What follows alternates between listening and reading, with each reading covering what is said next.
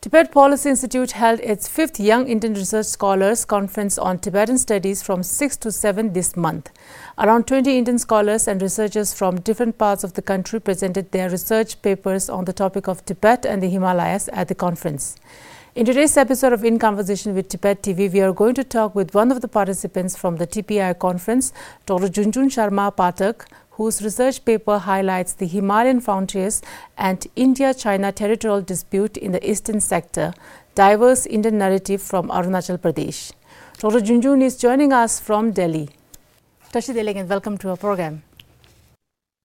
Thank you for having me, with you in your program. Yes.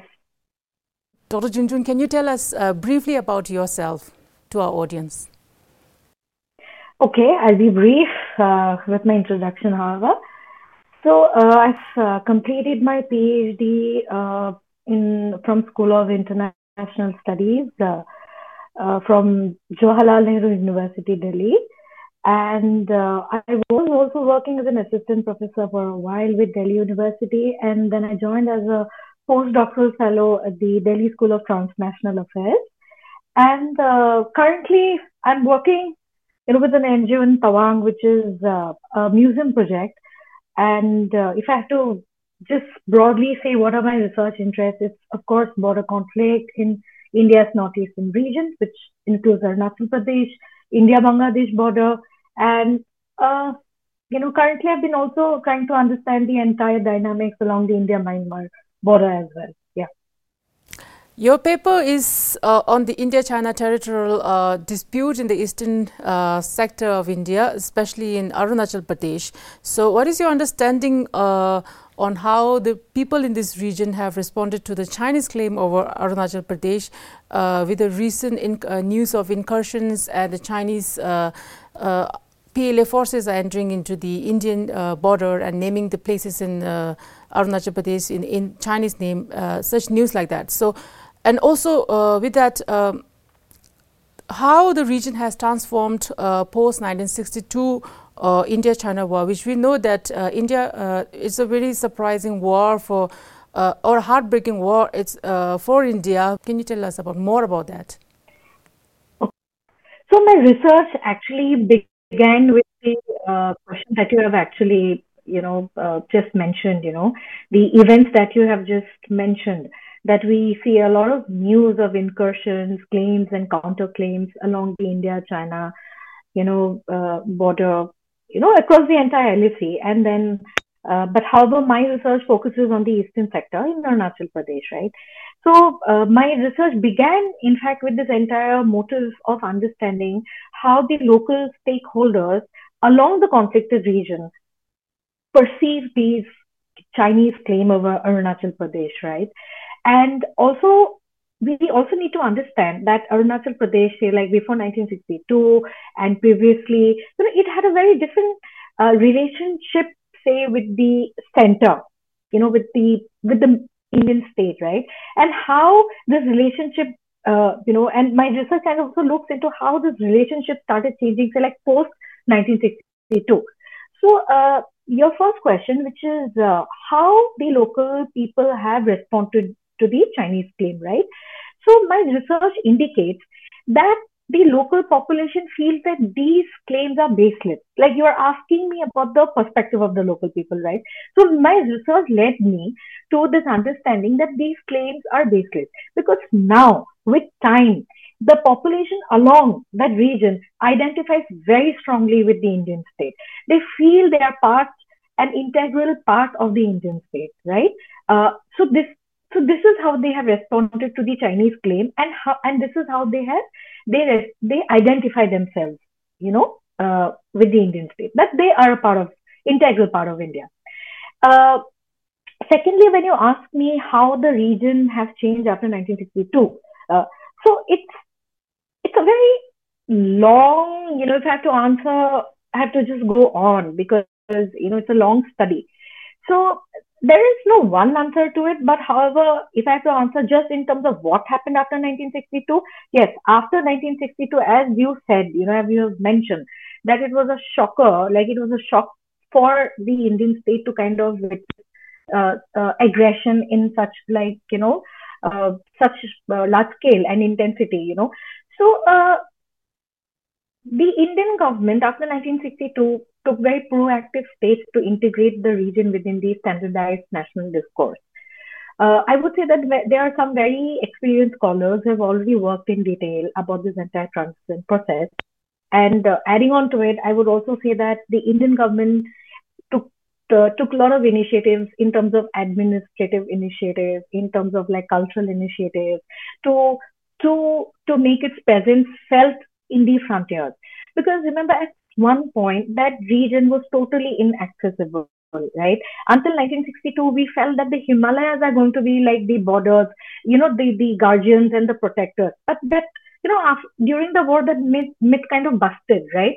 And we really thought that it's high time we kind of equip as a state to protect our boundaries.